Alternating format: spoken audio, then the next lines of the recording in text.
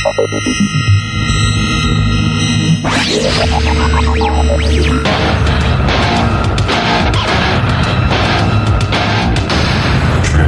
Chronicles: The Marvel Years. Hello and welcome back to Transformers Chronicles. I'm Delvin, aka The Dark Web. And in case you're new to the show, welcome and let me tell you what this thing is all about. We're going for a wild, crazy ride, chronicling the awesome, wacky, and yes, sometimes corny world of Marvel Comics, the Transformers. But I am never going at it alone. Let's meet my chronicling companions. And it looks like, we've settled things down and it's just back to the normal crew of, Delvin, Pat, and John. Like that's pretty much what we got. It's good to be back in the Absolutely. Transformers saddle. I know. I mean, we've had these things, just crazy and everything. And now we've just settled down to just the original three again. Can you guys believe we're on episode 29? We've done 29 of these.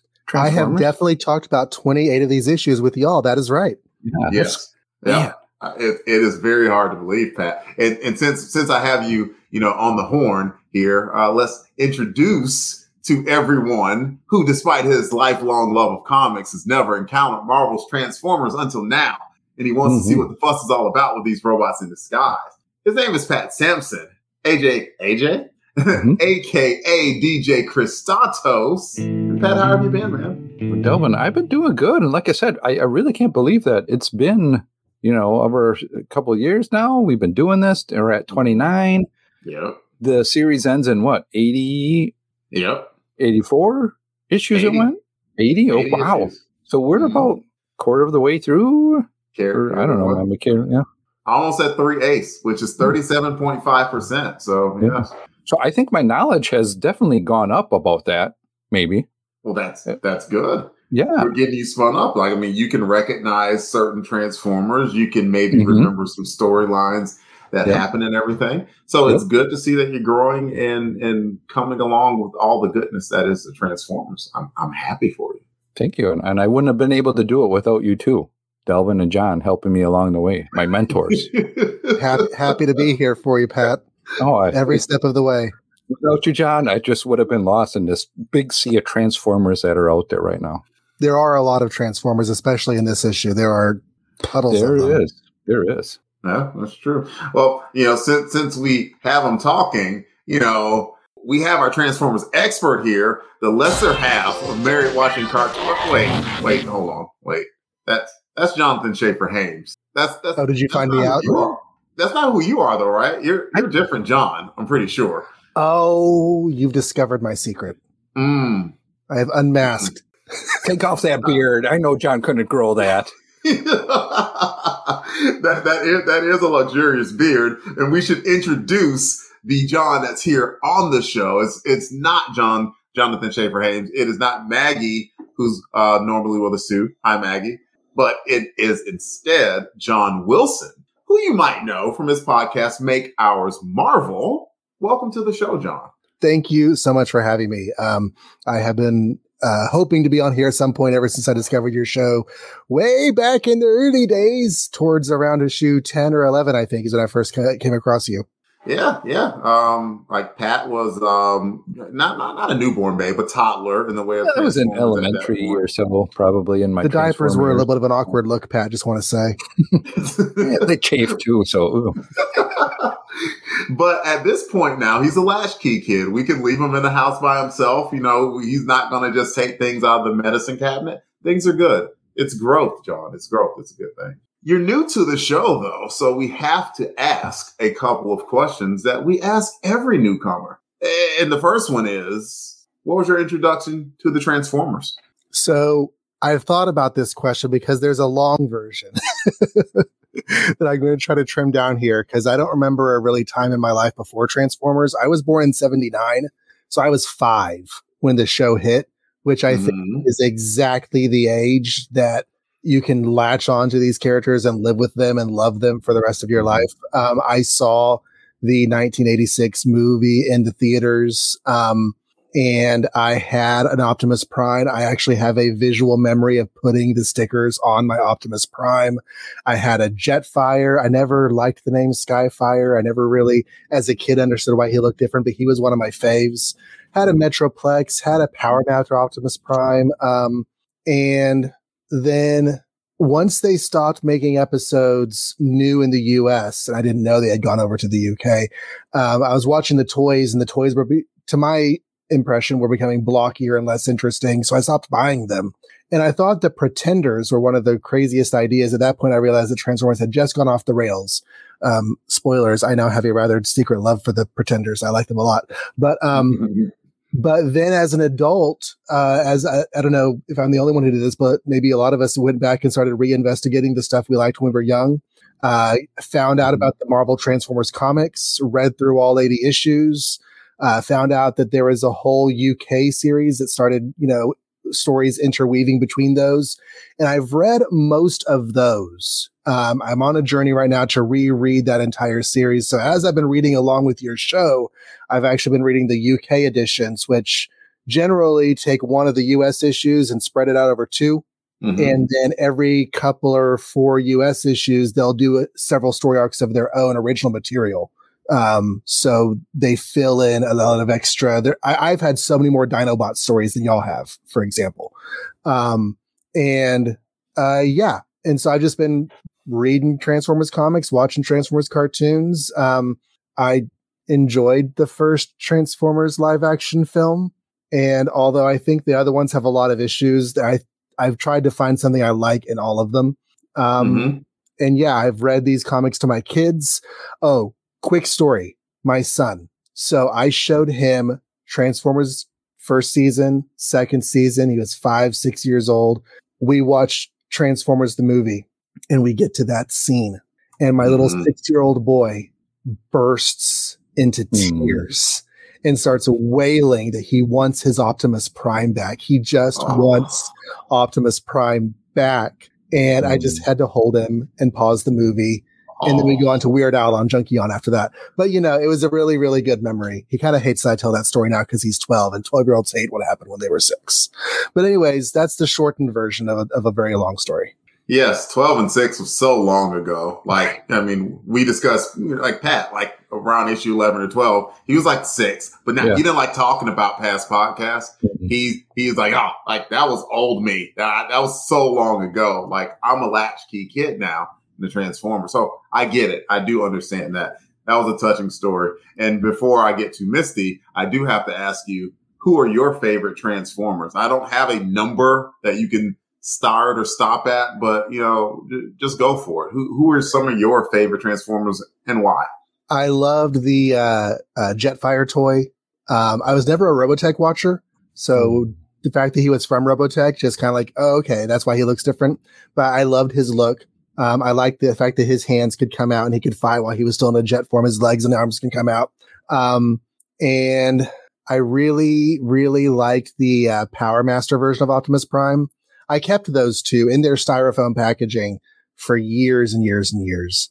And the Power Master concept in general, especially the way it's done in the anime, the Super God Master Force season of the anime, I just really, really like that corner of Transformers. So those will be my faves. Okay. Pat has no idea what you're talking about when it comes to Power Master. And I will ask of you not to explain it to him at all, what that means, John. So does anyone have anything else they'd like to regale us with for introductions, or shall I continue? We all recently talked about the death of Optimus Prime. And as I was reading and getting caught up in my reading for the episodes, I realized there are 5 deaths of Optimus Prime that happened in all in the space of 6 months. So can I go through these just real quick and then we'll dig into the issue? So you're in the UK, you're reading your comics, you get this big epic story called Target 2006. And it opens with Optimus Prime and Prowl, it's Jazz, and one other Transformer disintegrating into thin air. And for weeks, Optimus Prime is dead. They don't know what happened to him or why he died, but he's dead. At the end of the story, turns out that because there's a time travel element involved, whenever characters time traveled back to the present day, they displaced those 3 Transformers, and so Optimus Prime comes back. But for weeks, you think he's dead. That's 1 death. Then he dies in the movie. So that's 2 deaths. Then you're watching the cartoon, and they find his body on a ship and they bring him back to life as zombie Optimus Prime. And at the end of that cartoon, he flies into a planet or a sun or something. So you think he's died again. That's 3 deaths. And he dies in the comics. The one that y'all talked about, that's 4 deaths. And I'm blanking on the 5th one, but I did count 5. There were 5 deaths he had in the space of just a few months of cartoons and comics and the movie and everything. And I was like, wow, they really played that hand until there were no cards left, didn't they? Yeah, they did. And we kind of talked about that, I think, in issue 24, episode 24, Transformers Chronicles, where there are many deaths of Optimus Prime. And it's almost came to a point where it's like a trope in itself, where it's like, hey, we're going to start a new Transformers series. Guess who's going to die? Right. It's like, oh my God, they killed Prime. You bastards. So that was interesting. 5 times in such a short span. It's like, yeah, you would think that it's overdone, but somehow it did not completely overplay Optimus Prime's hands. He is very much still an iconic character today. And he still is, his absence is being felt right now in Transformers 29, which I guess is a good transition for me to continue. You segued like a master. Man, sometimes you just land that plane just right. And so I feel pretty good about it. So as we coast along the runway, the purpose of this podcast will be tackling all of Marvel's Transformers comics in order, starting with issue 1 and working our way to the series end at issue 80. We're going to answer all the questions that we can to the best of our ability and see how these books we loved as a kid hold up to our cynical adult eyes. This podcast is guaranteed to be, you guessed it, more than meets the eye. So John and Pat, let's meet the Triple Changers under some really bad circumstances. Right after this promo. The Transformers will return after these messages. We're not supposed to leave. 4 million years ago, 2 armies were stranded on a world not their own. Waking in the modern day, their ages-old alien conflict revives on the planet Earth. Scouring this new world for resources and safeguarding the native life from their war, their one goal remains. We have to go back. The stories of these Autobots, Decepticons, and humans were published in the United Kingdom in a weekly comic book and broadcast as an animated series. And now there will be a podcast exploring these chronicles in their entirety. We have to go back! To Cybertron. Return to Cybertron, a Transformers UK podcast, coming October 31st.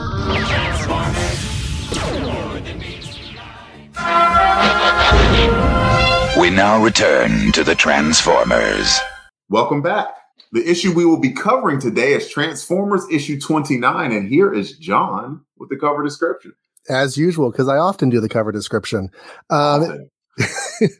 We've got in the cover box Optimus Prime standing there all formidable and alive before above the number 29, and the cover is dominated by Blaster's face upside down because he's actually being overcome by all these little tiny monster robots like Mad Balls when you were a kid. They're just like swarming all over him, and they all look different. They're colorful. They've got goofy, evil looks to them. And the copy says scrapped by the Scraplets.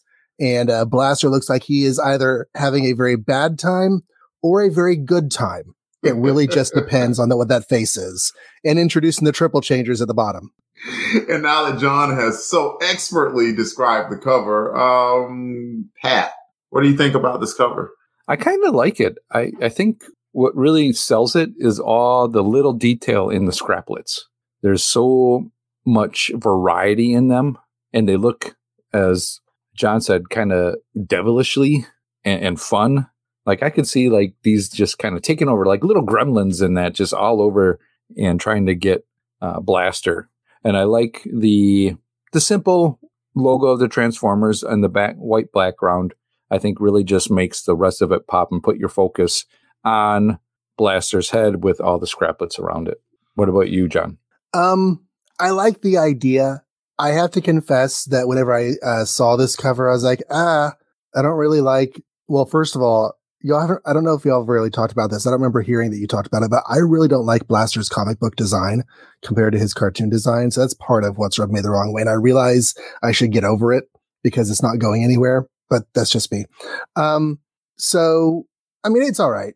The different monsters it's a nice bit of variety.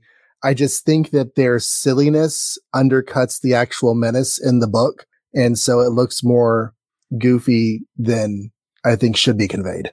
See, I didn't see it as goofy, especially like that kind of rotund one, like standing on top of Blaster, looking a little bit menacing. But I do get what you're saying. And I look at it and I definitely to me, it looked like Blaster was in peril. So it's like, why are these little critters, like how could they affect something so big and powerful as Blaster? Like, so it definitely would leave me intrigued to find out more. And the question that I always bring up when it comes to any comic book cover that I'm reviewing is, would it make me want to read the book? And looking at it, and if I knew a little bit about Transformers, I'd be like, what in the heck is going on? What are these little creatures? Who are the Scraplets? It would kind of make me want to do it. So, we'll talk about who drew it in a little bit. Well, I'll talk about it now. Bob Budiansky is the one who drew it, which makes me even more impressed because I knew he drew a few covers from the Transformers. And when I saw the cover credits went to him, I'm like, dang, this is pretty well done. It looks like it wasn't a rush job. It was just kind of one of those where it's like, well, who's going to draw the cover this month? And Bob was like, you know what? I'll take it. And I don't know. I like it. I respect the effort that he put forth here. A bit of rushing would have made all those little creatures look a lot less interesting. Yeah. Yeah. Agreed. They would not all have had distinctive looks. And they all are very distinctive. And there's probably about 20 of them on the cover that he fit there. So I like it. Is it an all-timer? Probably not. Is it good to me? Mm-hmm. Absolutely it is. And we will find out how good when we rate the thing. If you don't know, we rate things here on Transformers Chronicles on a scale of 1 to 10, like the tech specs of old, 1 being the lowest, 10 being the highest, and John is going to rate it now. I'm going to come in at a 7 on this. It's a good composition. I just didn't like what to me came off as silliness with the creatures. The fact that it is Bob Budiansky does impress me a bit because I don't get a chance to see his art very much, and this is pretty great. Yeah, I'm going to go with a 7.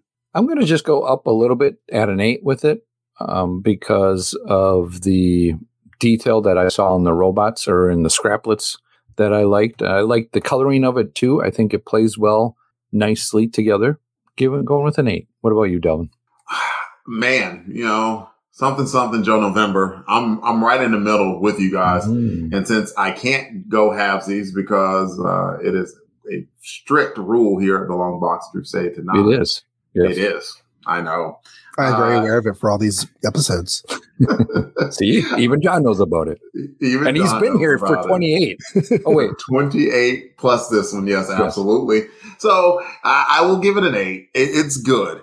And it's like on that great side of good to where like I am impressed that a writer is the one who did this cover. I didn't even know that until you said that. So that's really even cool. That's cool. It is. And this isn't the first one he's drawn. And I give Budiansky credit. I kind of want to know why he hadn't ever done any interior covers for any books, actually, because I don't recall him doing that for any issue, but neither here nor there. But what's not neither here nor there are the credits for this issue that Pat's about to read. All right, Dylan, I am glad you asked. Let me get to those cover credits. Issue is Transformers number 28, but its on sale date was March 17th, 1987. Wow, such a long time ago. Cover date was June 1987. Cover price was $1. Story is by Bob Budiansky.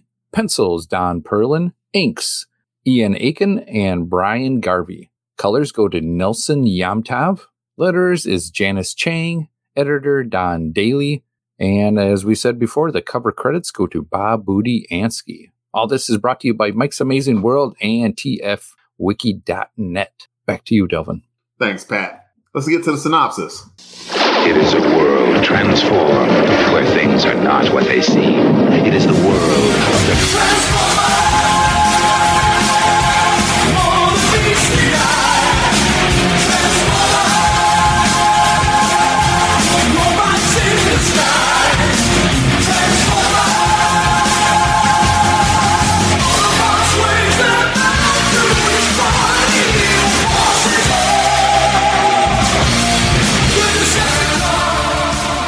The title of this issue was Crater Critters. Welcome to Transformers 29, a tale of horror and conflict. I'll talk about the conflict, it's easier to summarize. There was conflict between Goldbug and GB Blackrock, as the Autobot, along with his buddy Blaster, has decided to strike out on their own in the fight against Decepticons and need a source of intel to point them in the right direction. GB helps the Autobot duo at the expense of a fun night, presumably, with his date. There's conflict with Ratbat and wasteful fuel consumption. Ratbat wants to help out his Decepticon brethren, but doesn't want to keep using the space bridge, so he commissioned a spacecraft to send stuff to Earth instead. When that mission mysteriously fails, Ratbat dispatches the Triple Changers Octane, Astrotrain, and Blitzwing via the space bridge to A, find out what happened, and B, continue to execute the plan Ratbat has sprung into action. There's conflict with Andrew Fong and his boss, who are examining a crater where a spacecraft has mysteriously fallen to Earth, and yes, it's the same one Ratbat sent. Andrew eventually runs into Goldbug and Blaster and gets to that crater where there is, you guessed it, more conflict. There's conflict between Goldbug and Blaster, who are having trust issues to work out, and the fight with the Triple Changers doesn't seem to help that one bit. And finally, there's a straw that's stirring this whole conflict drink, the Scraplets, a disease plague which infected the spaceship pilot, the Triple Changers, Blaster, and Goldbug. So let's talk about the book. On Transformers Chronicles, we take turns bringing up something from the comic, starting with but not limited to goods and bads, and everyone discusses. John, what did you think? I was pleasantly surprised by this. I will confess that whenever you said we're going to do issue 29, I saw it was a Scraplets one. I was like, weren't this Scraplets kind of craplets? But I was actually surprised. This played pretty well. One of my first thoughts going into the book was whenever that first Scraplet comes off of the dying Decepticon, it reminded me of the living gears and pulleys evolution from the very first issue. Because you just see basically a nut that you might see in any machine pop off. And that's what these things start out as before they turn into their robot forms. So I just thought that was pretty neat. I don't know if that was an intentional homage, but I'm taking it as one. Okay. All right. Pat, what you got? I do agree with John on this. I was, again, pleasantly surprised like John was on it. I was expecting this one to be kind of like a one-off. I didn't know there's a continuation of it. With the story that's happening with the Scraplets, I thought it was kind of interesting going into it. I think what would really make this an interesting story is if it was like maybe out on the spaceship and it was kind of like contained in the spaceship, and then you had like sort of a dying in space kind of thing. Yeah, so kind of something like that, and just kind of contained in that area would be kind of interesting to see how that would happen. But because now with it on Earth, it's like, will they ever go away? How do they get rid of them? I don't know, but I think we'll find out in the next issue. I can see that being a cartoon plot where leader Decepticon on Cybertron sends 3 or 4 Decepticons to Earth in a ship, and as they're flying along, they discover this disease and it just ravages them over the course of the story. Yeah. That'd be kind of a cool side story to see how they got there. You know, instead of just they were passing in space. So if they were just passing in space, have they ever gotten to Earth, or just happened to be at the time that this guy was there? And it's an interesting concept. I really like it because it's like these little critters. It's like sticking your hand or your foot around fire ants. All of a sudden, they start coming on you, and it's like, they start biting you and chewing on you and knocking, getting in on you and making you itch and all that. Ooh. And enough literally could kill you. Yeah. I've had some fire ants on me, and I was like, oh man, that really, and then they bite you and they just make you itch. And What about you, Devin? So y'all, I kind of got, questions for y'all, being the narrator and stuff. I should sort of try and do that. But then the question is, it seems like you guys were expecting to be underwhelmed by this storyline. I mean, this is part one, at least. I mean, so did you leave the book underwhelmed, or did you leave the book properly whelmed, or did you leave the book like, this is freaking great? This was the most amazing story I've ever heard. John? I came out wanting to know what happens next, especially with the drama at the end with Goldbug. Very much apologize. With Goldbug apparently abandoning Blaster. Not only is Blaster living, down there fighting for his life while Goldbug appears to drive off, but we just reminded everybody that he had to leave somebody and watch them die. So now he's on the other side of that fence. So there's definitely some emotional drama there mixed in with the fact, can we find a cure? Where are we going to find a cure? So yeah, I am eager for the resolution of the story. Pat? I agree with John. I think really the star of this issue isn't the scraplets. It's the character moments in this one. But what's really underlying is the scraplets concern as it builds and builds and builds towards the end. And you're like, oh my God, what's going to happen? It puts Goldbug in that situation of, do I leave my buddy? Mm-hmm. When we've had this big conversation about people leaving and not leaving, and Blaster gives a story about his friend that he had to watch, perish or whatever. And then now it's like the reverse is turned, but you also have that bigger threat going on now of these scraplets that can take out anybody, or can take out the Autobots just like that. And if they can take out the Autobots, can't they can probably take out human technology as well too now. So that's machines. Yeah, that I just thought about it. I'm like, whoa, wow, the humans got an issue now too, because if they're taking out the mechanical stuff, maybe they'll latch on to the other mechanical stuff and eat that. Unless they only go after sentient beings, I guess maybe because they weren't really chomping out on the spacecraft at all. They were just really chomping on the guy, right? Yeah, looks like they weren't really hitting the spacecraft. They kind of like the living beings more than the not living beings. And since the spacecraft wasn't living, it was just a spacecraft, it looks like they got to the pilot and it's possible the pilot.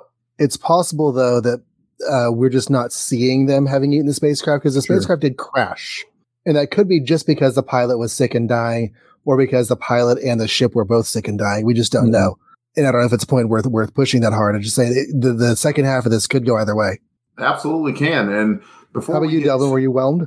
Before we get too far off of it, I'm gonna answer that question, John. I just want to mention just some of the points you brought up. You both brought up. It makes me smile and makes me realize why the heck that you might ever want to podcast about a book like this that you didn't think about as a child. And one of the things that I noticed of being a grown-up was Bob definitely put it out there that Goldbug and Blaster, they were buddies, but they were kind of having a little bit of conflict.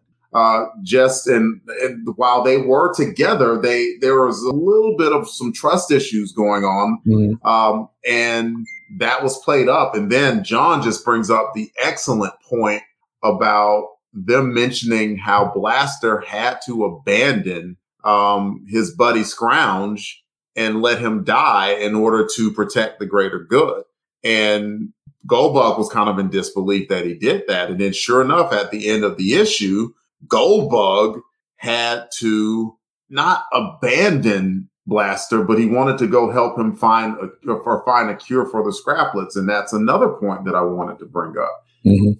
This kind of had a zombie movie feel. Yeah. In that, like, if you look at a show like The Walking Dead or really any zombie anything, it's never about the zombies. No. Zombies are always the backdrop. It is usually some human drama or human element that is the main driver of the story. And that's what happened here. Like, the scraplets were a pretty scary backdrop to where when they got to the ledge of the canyon and that one scraplet was there and they were like, oh, I see him, and made a jump after Bumblebee but missed them. And only because Bumblebee hesitated on what he was doing did he get infected by the scraplets. And so, yeah, like, the whole thing was like there was definitely some good interplay going on in the book that was super enjoyable. Yeah. Also, discussion, y'all. I was just wondering why didn't he just communicate to him? They were already talking to Blaster when Blaster said, "Here's my plan. You know, we're gonna,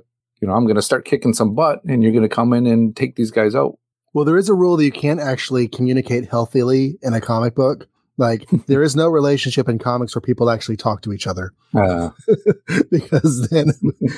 I knew it was because of the story, but I'm like, man, why didn't you just, hey, I'm running, I'm going to go help you later, I'll be right back. Or just, I'm looking for the cure, bye. Yeah. They did ask. Andrew asked Goldbug, yeah, hey, dude, why won't, just explain it to him. And Goldbug's like, he wouldn't believe me anyway. Yeah. I guess. And it was kind of one of those, and it wasn't that he necessarily doubted Blaster, but like Blaster was understandably pissed. Like, you're leaving me to fight 3 dudes. I'm getting my butt kicked. Like, help me. And Goldbug's like, I gotta go. And even if you're like, well, I have to go and there's this legitimate reason, it's like, sweet. That's awesome. I'm getting my butt kicked now. I don't care what you're doing that's going to produce results 3 days from now. Help me now. So I get that from Blaster. He just didn't. He Goldbug wouldn't listen. But what's interesting about that, as you say that, that's what Blaster did to his partner. He couldn't see that. Not in that moment. No. Yeah, and granted, Blaster is in a very high, elevated emotional moment right now because he's fighting for his life against, the 3 Triple Changers. He's also just kind of a fiery personality, this Blaster is. He's not the laid back, rhyming dude of the cartoon. Yeah, he's more action and brawn and, I'm all that than what anything else, I think. Agreed, Pat. Bob Budiansky has portrayed Blaster from his beginning in Transformers 17 as a bot of action. Mm-hmm. To where he had some folks like our Perceptor when they were back on Cybertron, that was kind of like, well, we need to wait, sit back, conserve, be more careful. And Blaster's like, nope, we're charging forward. And that's kind of what he was doing here, to where he saw the Decepticons and immediately was like, we got to go smash them. And not even necessarily figure out rhyme or reason or anything. He wanted to just smash the Decepticons, the Triple Changers. John, do you have anything you want to bring up? I am always amused at Ratbat's prominence in this series, and he's always upside down. It reminds me of the Night Hobbs stupid bat from the Neverending Story. They kind of have the same face. Of course, they're both bats, but in the Autobots, they lose Optimus and they get Grimlock. The Decepticons on Cybertron lose Straxus and they get Ratbat, who seems to be a glorified accountant. I'm not sure who fared worse in that deal. And in the cartoon, in the Headmaster's cartoon, Ratbat is literally just a bat, a flappy winged bat. And here he's a whole person. But he makes me laugh. Yeah, he definitely had a position of prominence, and it would be interesting to see how they never gave like Ratbat's backstory. He was just introduced kind of as this fuel auditor. So it would be interesting if someone ever went back and did a backstory about how Ratbat rose to that prominent position, because they mentioned in the book that he had a lush office. Lush or plush, one of those posh, fancy words. That was the office that Ratbat had. So and what would a bat consider lush? Just like lots of twigs to hang from? Possibly. I don't know. Stalactites, maybe. I'm not sure. Maybe a giant computer with a human sitting at it, figuring out criminals. So Pat, what do you got? Well, on that Ratbat kind of guy, I thought interesting character to see that he's some sort of an auditing guy. But my question to you is, with the bridge, it can just show up anywhere. I thought it only came out in that one place. Now they can move this bridge around to where they want it to. I don't think it was ever welded to one place. Okay. It was just they could send it to whatever point on Earth that they needed to. I don't think it was just. I thought it was that they always. Yeah, I thought in the last few they would always bring it out to that one place out in the, where there's 5 Autobots stood for a while. Yeah. Yeah. Now I see them just. Yeah, in Oregon. Yep. Mm-hmm. Maybe No, this is that same place. No, They come up right by the. It's in Arizona. Yeah. That's where the crater. That's where the spacecraft crashed. Oh yeah, And okay. so We changed that's states. they changed states. Goldbug had to travel there. He found GB Blackrock in Portland, Oregon, and then GB gave them the intel, and it led them to Arizona. It's cool to see GB again. With I don't know his not great date. Well, the date was going fine until he went from the fancy car to driving her in a Volkswagen. And she didn't appreciate that. Well, at least didn't hit her and say Slugbug, go yellow. Maybe he did. Maybe that's what made her so mad at the end. See, what GB should have said is like, if you love me at my fine wines and dinner, then you should love me also in my VW bug here. Like, you know, that was a test for you. That was a test. I wanted you to see me at my highest and my lowest. You failed the test. They're driving and a voice says, it's not Slugbug, it's Goldbug. We could talk about Goldbug real quick. Did y'all notice his car looking different in the first half and then changing in the second half? No. Do tell. In the first half, his car mode looks like Bumblebee. And in the second half, his car mode looks like a more boxy car, new Goldbug car. It's interesting because they made it a point to mention on page 3. GB was like, is that Bumblebee? It looks like him, but like his color, it's like, looks like him, but his color is different. So he thought it might be Bumblebee, but so they at least noted that there was a change, even if like the art was a little bit mixed up. And I think they try to do that with the coloring as well, too. I think they give it more of a deeper yellow from what I noticed. And then, his face is different. Mm-hmm. Can I talk a little bit about how he became Goldbug in the UK? Because it's different. Go for it. So I know that y'all kind of skipped over the Transformers G.I. Joe crossover, which, having read it recently, that was a good choice. The only thing of note that comes out of that crossover is that Bumblebee gets rebuilt into Goldbug. But in the UK, they also just completely did not reprint that miniseries until years later. So they had to do their own story of how he became Goldbug. Now, in the UK, continuity right now in 1986-87, Ultra Magnus from Cybertron is on Earth, involved in stories, just not the stories that are reprints from the US. You see him doing other stuff. And Galvatron from the future has time traveled back to 1986-87 to get away from Rodimus Prime. So Rodimus hires a bounty hunter to go find Galvatron. And I don't know if you're familiar with the comic book character Death's Head, but Death's Head, this is his first appearance. He's a bounty hunter, and he finds out that Galvatron skipped back in time. So he skips back in time, shoots the first robot he sees, which is Bumblebee, and blows him to pieces. And then when he realizes that he blew up the wrong guy, he doesn't rebuild Bumblebee. I'm actually blanking right now on who rebuilds Bumblebee, but somebody rebuilds Bumblebee into Goldbug in that story. And so it's just a different way that he became Goldbug. Yeah, he was rebuilt into Goldbug by G.I. Joe, I believe.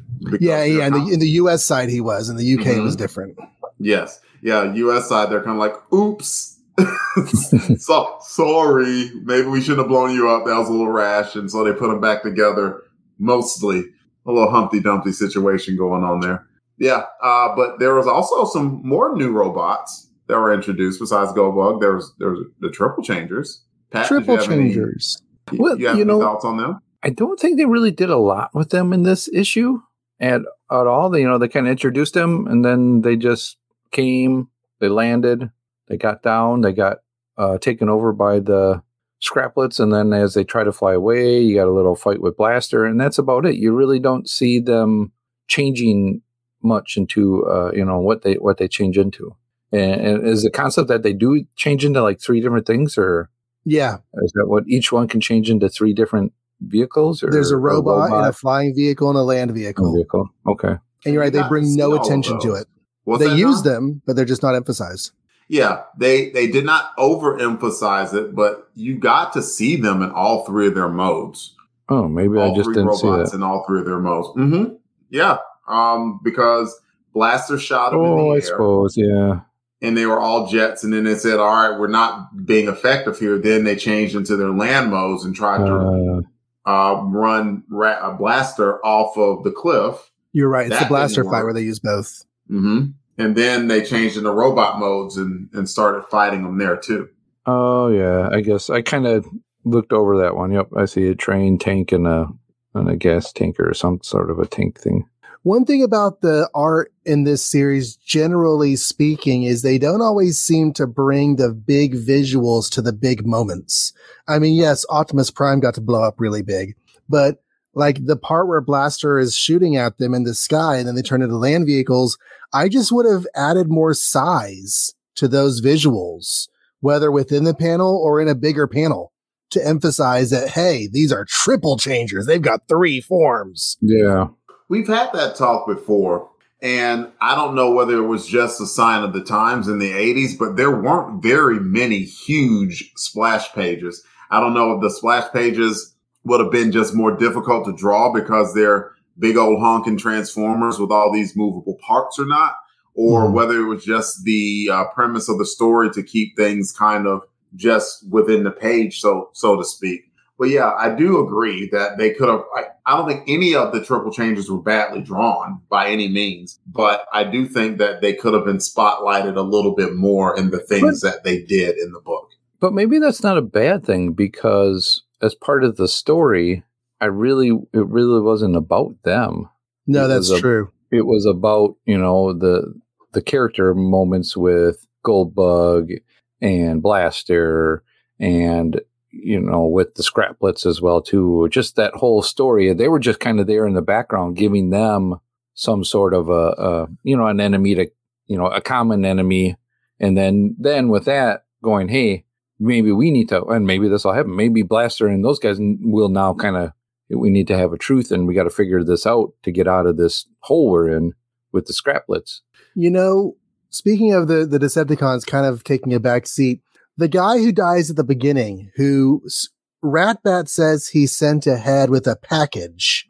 Mm-hmm. Do we ever find out in this issue what his purpose on Earth? It seems like his only package was bringing the Scraplets, and that wasn't intentional. No, he was bringing fuel because Ratbat didn't want to pay the money to do the bridge. He was that all it was? Is just a fuel? He was not bringing fuel, and that is where I was going to have to respectfully disagree with you, Pat, in that the triple changers did serve a purpose, and it wasn't just to be enemies. Rather than just summarize it, I'll just go to the page in the book. Hold on, give me 1 second. I've got the Ratbat conversation in front of me real quick. Is that where you're headed? Mm-hmm. And so Ratbat was saying, and remember, an essential part of your mission is to, and then the triple changers say, we know, locate and enlist the aid of a fleshling, not just any fleshling, Blitzwing, one with lots of what fleshlings call bucks. And don't forget Octane, preferably one who's somehow connected with Earth's automotive industry. That sounds like Tony Stark. I mean, GB Blackrock. Yeah.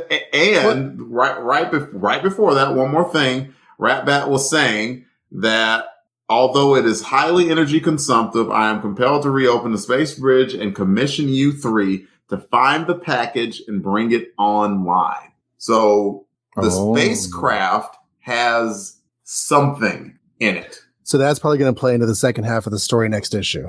Or maybe, later on. Maybe not. Or a future later plot on. Okay. It's safe to say that Ratbat brought this spacecraft to Earth with a plan. Having a spacecraft fly all that distance was less energy consumptive than the space bridge. Yeah. And so there's some package that was on the spacecraft that crashed and unfortunately was not able to be deployed immediately. And now the triple changers have the problem of being infected with Scraplets. Okay. Mm-hmm. I mean, Bob's good at this, right? Bob he's laying. Yeah, he'll lay a seed there and just start watering it and letting it grow. And I do have an idea of what it is, but I can't say because I wouldn't be a gracious host if I did. But I had to let you know that the triple changers definitely did serve a purpose in this book, and it wasn't just to be cannon fodder for Blaster. I would say Goldbug, but Goldbug doesn't have a gun. It reminds me of 2 other sort of slow burn, plant a seed and come back to it later. They did a slow build for the Constructicons with the Matrix program and then the 6 bodies. And what are you going to do with all that? After like 3 or 4 issues, it becomes Constructicons. And also actually with the Constructicon story, they sent that message off into space and you don't know what that is. It takes them a good 6 issues or so to come back to it. So yeah, he does like to do these things where it's like, okay, plop this down here and we'll see what happens with it later. And I will also give Bob credit in that the storyline that is currently going on is so good. You didn't even really have time to wait a minute. What was in the spacecraft? Like, because he never even mentioned, they mentioned it a little bit at the start, like, yep, I sent a spacecraft that crashed and go find out what happened to it. But we have not seen what's in it at all, period. I didn't even think about it in the first read. It was in the second read before we recorded tonight, since it's been a while since since all of us last recorded, that I reread the issue. And that's when they were talking about the beginning, I was like, wait a second. What is that package? We don't know. And I guess we're not supposed to know yet. That just goes to tell you that I didn't even catch, I knew there was something that he was, delivering. I thought it was delivering fuel or something to give it to Megatron or to give it to whoever. Yeah, that's what was my whole thought. But that's how good of a storytelling that this is going on. That I got duped. As the military, you might hear, I do not know, but I will find out.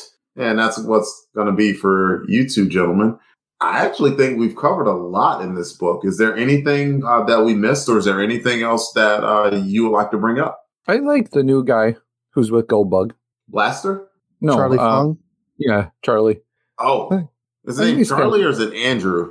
I'm just on the last page. They're saying Charlie. Yeah. Okay. Were we saying Andrew earlier? I don't know. I may have absolutely screwed that up. So, Fong. I know Fong's right. You know what? Just like Bruce Banner, Bob Banner became Robert Bruce Banner, this is just Charlie Andrew Fong. That's I do think it's a good compliment. Better than some of the other ones that we've had lately of humans hanging around. It's interesting to see where his story goes. Do they keep him around, or is he just for this and then leaves again? But just like with every human, he has some sort of a what can I get out of it? I mean, it looked like he wasn't really interested in using the Transformers. He just seemed to be one of those young up and coming scientists, and he wanted, to see things and have it happen now. And his boss was like, that's not the way things work. And he was very, very determined to get down to that crater and figure out what was going on anyway, in the face of any danger whatsoever. So I don't know. I mean, time will tell whether or not that's a smart decision for Charlie. It is Charlie, by the way. I looked it up. He wanted fortune and glory. Yeah, he looked like he wanted some fortune and glory. And he got a lot more than he bargained for, that's for sure. But that said, I sort of liked his quick turn because he never tucked tail and ran. He did his best to protect Goldbug from getting infected by the Scraplets. And he also gave Goldbug a good idea of strategically retreating and possibly finding a cure for these Scraplets. Yeah. Because he took one that he smashed and said, well, we can inspect it and figure out what's going on. So maybe that's a hint as to what the cure is going to be. Maybe not. As we're nearing the end of the story discussion, I was going to mention a couple of tidbits about how this was presented on the UK side, if you don't mind. I don't mind at all. So the UK issues will take a US issue and split it in half. So 22 pages becomes 11 and 11. And then they'll run a backup strip that reprints something else.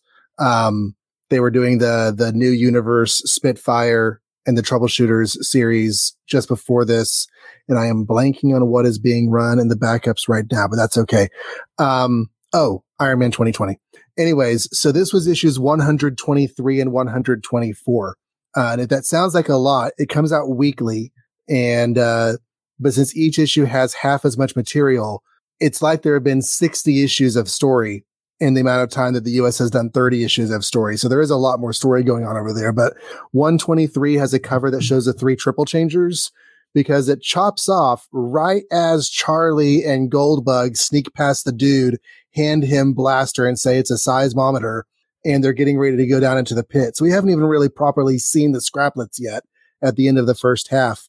The second issue shows Blaster, and it's a picture of Blaster. He's on one knee. He looks like he's in pain, and there's a little speck on his shoulder with like a zoom in panel, like a big circle pointing to his shoulder. And that's where you see a Scraplet like munching on some metal from his shoulder. It's actually the same green round guy from the cover of the US issue, but he's got like red metal hanging from his mouth, almost like Iker or Awful coming off of his mouth. Anyways, so that's where you get all the Scraplet stuff fighting with the Transformers in the second half.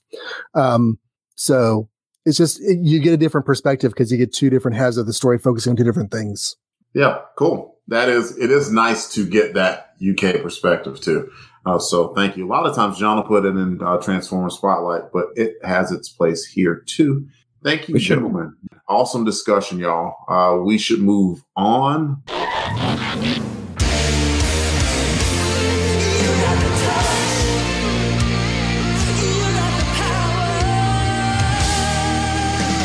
But let's talk about who had the touch, where we talk about which character in the book stood out the most, be it Autobot, Decepticon, or human. John, who do you think had the touch for this issue? I am torn between Goldbug and Charlie Fong. Goldbug shows the most initiative. He goes after Tony Stark. I mean, he goes after GB Blackrock, and he goes after the Cure at the end. I don't think that whenever he says to Blaster at the end, "You left an Autobot to die," I don't think he was accusing Blaster as much as Blaster felt like he was. I think he was just surprised and asking for clarification on what the story was and what actually happened there. It just seems like a really hard thing that Blaster had to go through. So I felt like he was being more empathetic there than Blaster took it as. I don't know. I really liked his role in the story, so I'm going to go with Goldbug. Nice. I don't think you can possibly go wrong with Goldbug. Pat, who had the touch to you? I was torn, like John was, between Goldbug and Charlie. So he chose Goldbug for those reasons I agree with. I'm going to choose Charlie. That way he gets to shine as well, too. I think, as I mentioned before, he had some great character moments just quickly as we were, brought to us, presented to us real quick. We got to kind of care for him a little bit, knowing that he's, young and wild and he wants to get all this information and be the one that discovers stuff. And then you see him actually interact with somebody that sees him. You know what I mean? That isn't putting this guy down. He's just like, no, man, we're here to help each other. And then they finally learn quickly to trust each other. Charlie turns and is right away saving what he can to get the Scraplets away from Goldbug so they can kind of get out of there. And then tells them, hey, you want to save your buddy. I know you do. We got to go do it this way. We have to go do it this way. So I'm going with Charlie on this one. Okay.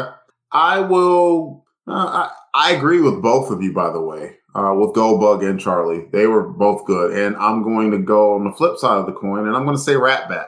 And Ratbat has a scheme that he's launched. And I like my Decepticons having schemes that they're launching. So we're going to see what that scheme is going to be. Maybe not this issue, but in future issues. And it got past Pat a little bit and John a little bit. And so it has me intrigued as to what you guys are going to think about what's coming up in the next few issues. And Ratbat has a huge part to play in that.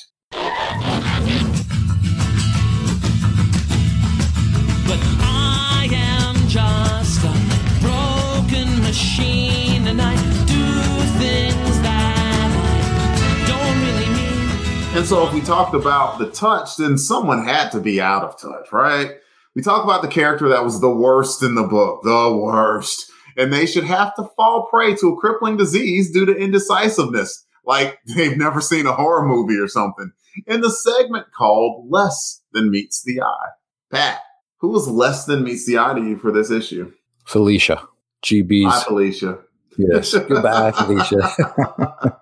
Come on, Felicia, can see what you're doing here. If you would just hold out, you're talking to GB. He's the richest guy probably in all of Oregon. He's the richest guy that's around. For all she knows, that VW could have started flying or something. It could have been like a super early model Tesla. She didn't even know. It was gold.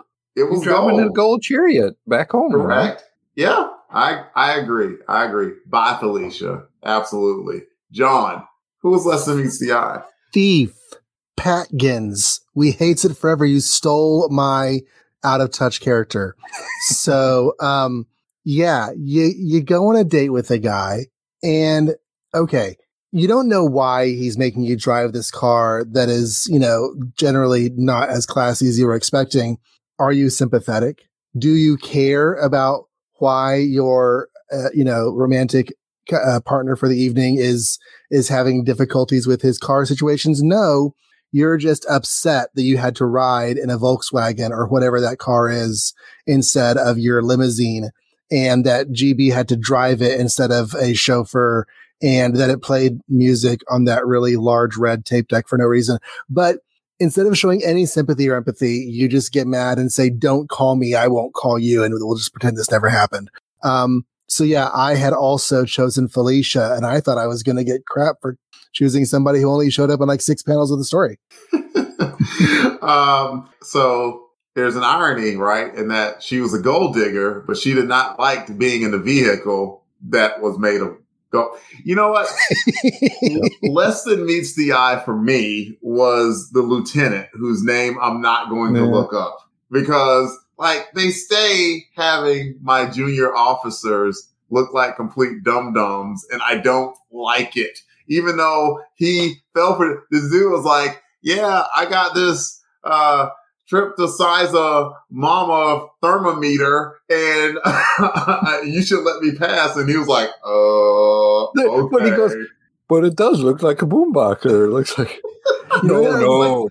Yeah, it looks like a tape recorder. No, it's not. No, he says yes. It's amazing. It's like when people say to Phineas and Ferb, aren't you all a little bit young to be doing all this? Why, yes, we are. And they just do it anyway. So, yeah, it was, I was not proud of the lieutenant for just letting Charlie go, because he had no reason to. Yeah. Like, my orders were to not let anyone pass. It's like, but pretty please. Okay. Again, this is just another part of Transformers where you have some guy with some authority either guarding something or doing something where they just let people pass right through. Like it's no big deal, Yeah. As of yet, I mean, at least they went from, going with the Army being complete duds to this time it was the National Guard who were complete duds. So they're passing the military inefficiency around in this book. Now is time for the ratings for the book. Same rating scale as before, 1 to 10. I get the feeling we're going to get some good ratings on this book. John, you are our also gracious guest who's also always been here, like since we started this thing. What would you rate Transformers 29? Okay, so it had emotion, it had drama, it had past elements of people's lives playing into and informing their current developments. It had believable and interesting human characters that you care about. This surprisingly had everything I would want to expect from an 80s Transformers comic. And the surprise in that actually adds to the score for me. If this were an issue of like a 2015 Transformers comic, maybe I would feel differently about it and less amazed. But for a 1986-87 Transformers comic on the US side, this was pretty great. I'm going to come out swinging with a 9. Nice swing, John. Pat, what would you rate Transformers 29? I'm going to go just a little bit lower. I went a little bit higher with John on the cover. Now I'm going to go a little bit lower and hit it with an 8. I did enjoy it. There was just a few things that were kind of quirky with it for me, but I agree. I'm still interested in finding out where this story goes. And I am at a 9. I think about it and it's like, man, this book had some good tension to it. We don't know what the Decepticon plot's going to be. We don't know. Yeah, the seeds for the future are good too. Yeah, the seeds are planted. We don't know how Goldbug and Blaster are going to survive. Right now, Blaster is being tortured by Triple Changers, and they're all suffering from Scraplet degeneration. And Goldbug is out in the middle of God knows where, and we have no idea how to cure this seemingly incurable disease. No idea. A lot of good plot threads. And then, like, we didn't even get to, they mentioned real quick that who knows what Grimlock is doing, because they left Grimlock because they're like, this dude's a dud. He is not a good leader. He's not leading us in the right direction. So we hadn't even talked about that yet. We're just still on Goldbug and Blaster. So lots of good elements that were put in this book. And man, I'm very impressed with Bob, who has come up with continuously good and entertaining stories. Speaking of Grimlock, tease for next month. Keep an eye on that corner box on the cover. Ooh, we will definitely do that. All right, we can and never will leave you without John's segment of the show called Transformers Spotlight. And I know that Jonathan Schaefer-Hames is not here, but he was so gracious that he still came up with a Transformer Spotlight. And I will not do an impression of him, but I will read it. And he did a Transformer Spotlight on Astro Train. His allegiance is Decepticon. His subgroup was Triple Changer, and his function is military transport. And his motto is, in confusion, there is opportunity. Creating confusion is his specialty. As a Triple Changer, he can change from space shuttle to train to robot almost instantaneously. He thrives on foes' panic and fear. As a shuttle, he travels at 20,000 miles per hour in orbit, up to 50,000 miles an hour out of orbit. He can launch weapons and satellites and carry cargo. As a train, his top speed is 400 miles per hour and a range of 1,700 miles. And as a robot, he has great strength and carries a powerful ionic displacer rifle. Strength is 8, intelligence is 7, speed is 10, endurance is 7, his rank is 6, courage is 7, his firepower is 6, and his skill is 8. And that is Astro Train, ladies and gentlemen. And now we will pause for this promo break. The Transformers will return after these messages. Image Comics, formed in 1992 by several creators unhappy with their current place in the industry. So they band together to make a new comics company for a new generation of readers. Creator-owned, mutants, cops, Black Ops government agents, demon-possessed, and they are going to be the greatest comics ever.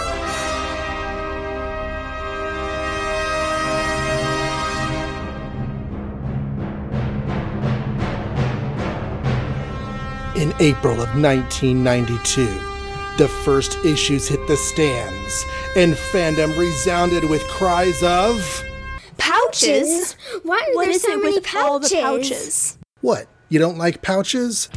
All the Pouches, an Image Comics podcast, is one fan's exploration of those early years of Image Comics.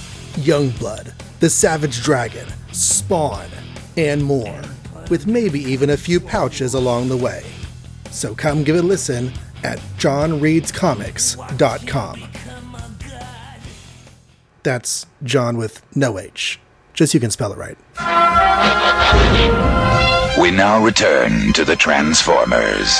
Now it's time for transmissions, where we heap praise upon the audience for listening to us. Thank you all. We are talking about Transformers Chronicles episode 27, where we discuss issue 27. And we're going to read through the social media likes, shares, and retweets from Anik SRF, Mode Sholahin, Angelica Fede Wolf, Antonio Guzman, Austin Kuykendall, Bigger Boys Toys, Blake Martin, Bob McCrell, Carlos A. Lopez Rojas, Charlie Green, Chris Bailey, Chris at BTO and Bad Books, let it roll down the highway, Chuck Rodriguez, Clint Robinson, Coffee and Comics, Comic Reflections, Daniel Apodaca, Daniel Tenorello, Danny Penny, David Mattioli, Dean Caldwell, Derek William Crabb, EJ Granger, Emmanuel Jabali, Fan Film Fridays, Felipe Medrano, Gene Hendricks, Gerald Minge, Glenn Peterman, Greg O'Rear, H95, which is Hannibal 95, Hokoff, Ian at DJ1711, Jamie Hagan, Jared Hobgood Wynn, Jared Albrecht V, Yard Sale Artist, Jason Albrecht, Jason Cochran, Jeff DeCoteau, Joe Alvarez, Carl Jones, Kat Chateau, Kathy Bright, Kevin Christopher, Kirk Delgado, Lee Ortiz. Manuel Lopez Cavalcante, Manuel Canete Mendoza, Mark Becker, Mark DeSimone, Mark Russell, Olivia L. Duffin, Philip O. And we did see that. Oh. Radlich Broadcasting, Relatively Geeky, Richard Bellucci, Rick Heineken, Samuel King, Sergio Vizcarra, Sean Winger, Steve Allen Elvidge, TFU.info, The Invincible Doomega, Thermal Ross Mark, Unpacking the Power to the Power Pack because the Power can't stop, Bernard Jeffries, Vincenzo Polidoro, Win Stone, Zachary Carter. Wow, that's a big list. Yeah, it is. Thank you to everybody for those likes, shares. Like, y'all are awesome. A few social media comments from Hal Jordan says, epic cover. I haven't heard from Hal Jordan in a while, so dude, thank you for that. Carlos A. Lopez Rojas says, great cover also.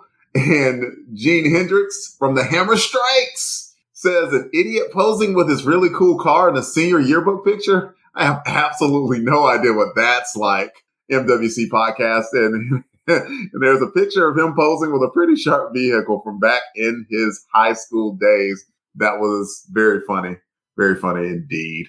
If we happen to miss a few, we do apologize. We don't want to forget anyone, so if we did, please ping us on Twitter, Facebook, Instagram. We will correct it in the next issue, and that is the show. Please come back and join us for the next episode where we discuss Transformers issue 30, where we see the cure to the Scraplets. But will it be in time to save Goldbug and Blaster? If you'd like to hear more from us, the Longbox Crusade is in a lot of places. You can find us on Apple Podcasts, Google Play, most podcatchers to include Spotify at www.longboxcrusade.com. Twitter, Facebook, Instagram, Patreon, Longbox Crusade. Same thing with YouTube. We have a Do It live stream we do once a month, every second Sunday. We are dropping additional stuff from the Patreon feed that kind of is old there, but we're going to put it on the YouTube channel. We just drop it in there from time to time. Jarrett does a creator spotlight every once in a while. I do a New Warriors show with Jarrett called Come Out to Play, which is a New Warriors podcast that we've done 7 episodes now as of this recording, and it's been good. Like, we would love for you to come along and join along with that fun. And you can also email us at contact@longboxcrusade.com. Quick shout out to the Crusaders Club members. If you like to join, $1 a month is all it takes to ride along with us. And man, I guarantee you're going to see some swag come your way one way or the other, because if you hang around long enough, it will get to your turn. And you get to hang out with us, and we throw a lot of mad hijinks and fun your way. And now finally, John, dude, thank you so much for coming onto the show. Tell us about where you can be found in your podcast and all that stuff. I'm over on Twitter at John Reads Comics. There is no H in John. There is also no H in Reads or Comics.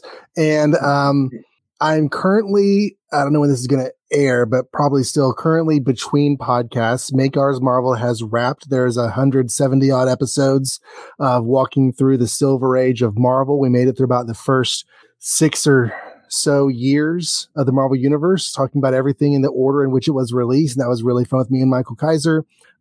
After the first of the year, if you are a Superman fan, be on the lookout for Superman in Crisis. I recorded it this summer. It's going to be a journey through the Superman adventures that were on the stands during the era of Crisis on Infinite Earths. So I'm looking at every issue of Crisis and every Superman story that was published alongside them.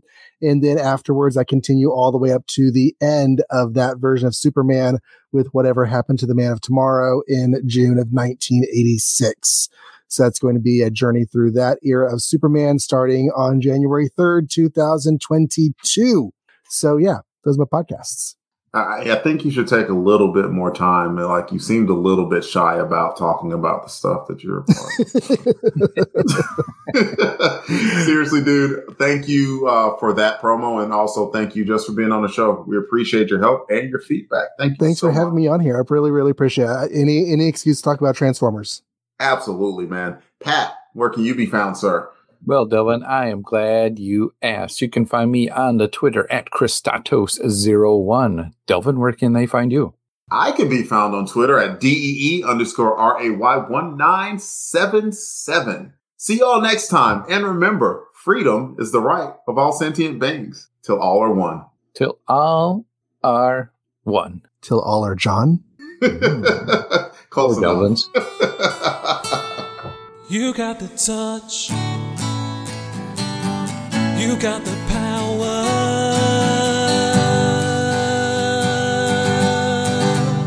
Yeah!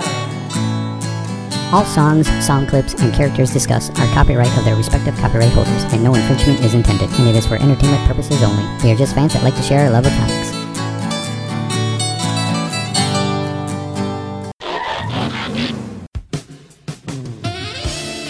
Transformers Chronicles After Dark. I think that's Blaster's O-face, upside down. That's, yeah. Just for the record, Pat, upside down O is still a no.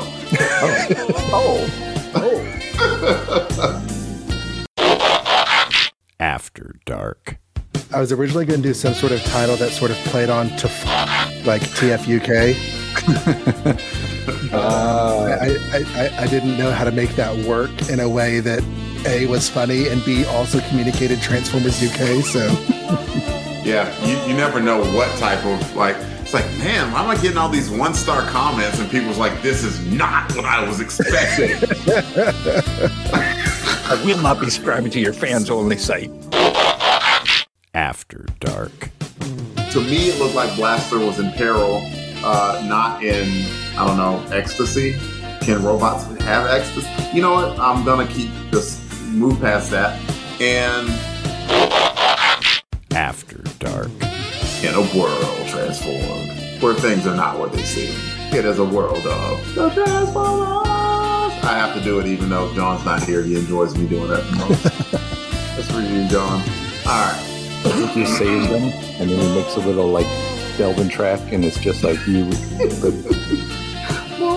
Yeah, he's got your own Delvin Spotify list. After Dark. And his skill. And his skill is 8. All John put there is letters. So John, when you hear this, boy, I was tap dancing on remembering those words. I was wondering if you're gonna get through that. I got through it mostly and tripped right at the end, so it's fine. Let me go and end this. That is the show, everybody.